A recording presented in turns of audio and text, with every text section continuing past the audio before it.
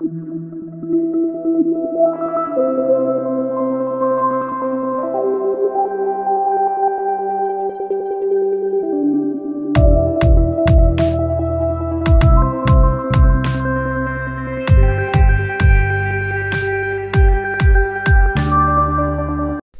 know I already made somebody mad just with the title of this podcast. Listen, don't get mad at me. This is going to be a really good podcast. I promise. Matthew 12, 24 through 25, and 27 through 29, as it were. It says this, "Now when the Pharisees heard it, they said, 'This fellow does not cast out demons except by Beelzebub, the ruler of the demons.' But Jesus knew their thoughts and said to them, 'Every kingdom divided against itself is brought to desolation, and every city or house divided against itself will not stand. And if I cast out demons by Beelzebub, by whom do your sons cast them out? Therefore they shall be your judges. If I cast out demons by the Spirit of God, surely the kingdom of God has come upon you.'" Watch this part. "Or how can one enter a strong man's house and plunder his goods, unless he first binds the strong man, and then he will plunder his house?" The name of this podcast is Get the Hell Out of My House. Now, I'm going to be honest with you. I don't use foul language. I'm not a cursor. But I think that this sentence is an appropriate sentence to use on the devil. Because the truth is, Satan wants to bring hell into your home. And I just did a podcast called Lay Down the Law, talking about the authority of the believer. And this is something I want to mention to you. It's up to you to get the hell out of your home. I'm not telling you to leave your home. I'm saying you need to get the hell that's trying to come into your home out of it. And let me say it to you like this. If you don't bind Satan in your home, Satan will bind you in your home.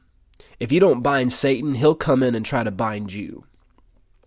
A house divided, Jesus talked about. You know, strife in your home is a manifestation of hell. It's the manifested presence of the devil. When there's strife, when there's anger, when there's envy, when there's confusion, that's the manifested presence of hell. That's hell trying to come into your home. When there's sin and compromise, or pornography, drugs, alcoholism, intoxication, whatever the case is, when that is dominating your home, that's hell. It's not heaven. It's hell. Sin brings forth death, and sin will bring death into your home. And when these things are in your home, when you feel like you're experiencing hell in your home, it's up to you to bind Satan and to tell him to get the hell out of your house. Now, don't get mad at me for using that phrase. I'm not cursing. I'm making a point to you, and I'm saying it in a way that'll get your attention. The more you yield to God, the more of heaven you will manifest in your home. I talked about in the last podcast how when you're submitted to God, you can resist the devil and he'll flee from you. And if you yield to God, you can bring heaven into your home. The Bible talks in the Old Testament about days of heaven on earth. And if you want heaven in your home, you have to walk in love with the people in your home. If you want heaven in your home, you have to put other people first. If you want heaven in your marriage, you have to get rid of selfishness and selfish habits and selfish things that you're used to doing. You have to get rid of selfishness because strife will bring hell into your home. If there's compromise, you need to get it out of your home because it'll bring hell into your home. If you don't bind Satan, he'll come in and try to bind you in your home, and he'll try to plunder your house. And one of the ways he does it is by what Jesus said, dividing a house against itself. He wants to divide your home, your family, your church against itself, and he wants to bring hell in the middle of it. He wants to manifest hell, because if hell's manifested, the glory of God's not manifested. And if the glory of God's not manifested, the anointing's not manifested. And if the anointing's not manifested, guess what doesn't get broken? The yoke that Satan built. Satan wants to build a yoke, and he wants it to bind your family for generations. He wants it to bind the church for generations. And he wants to bring death into your home. He wants to bring sickness into your home. He wants to bring strife into your home. He wants to bring sin into your home.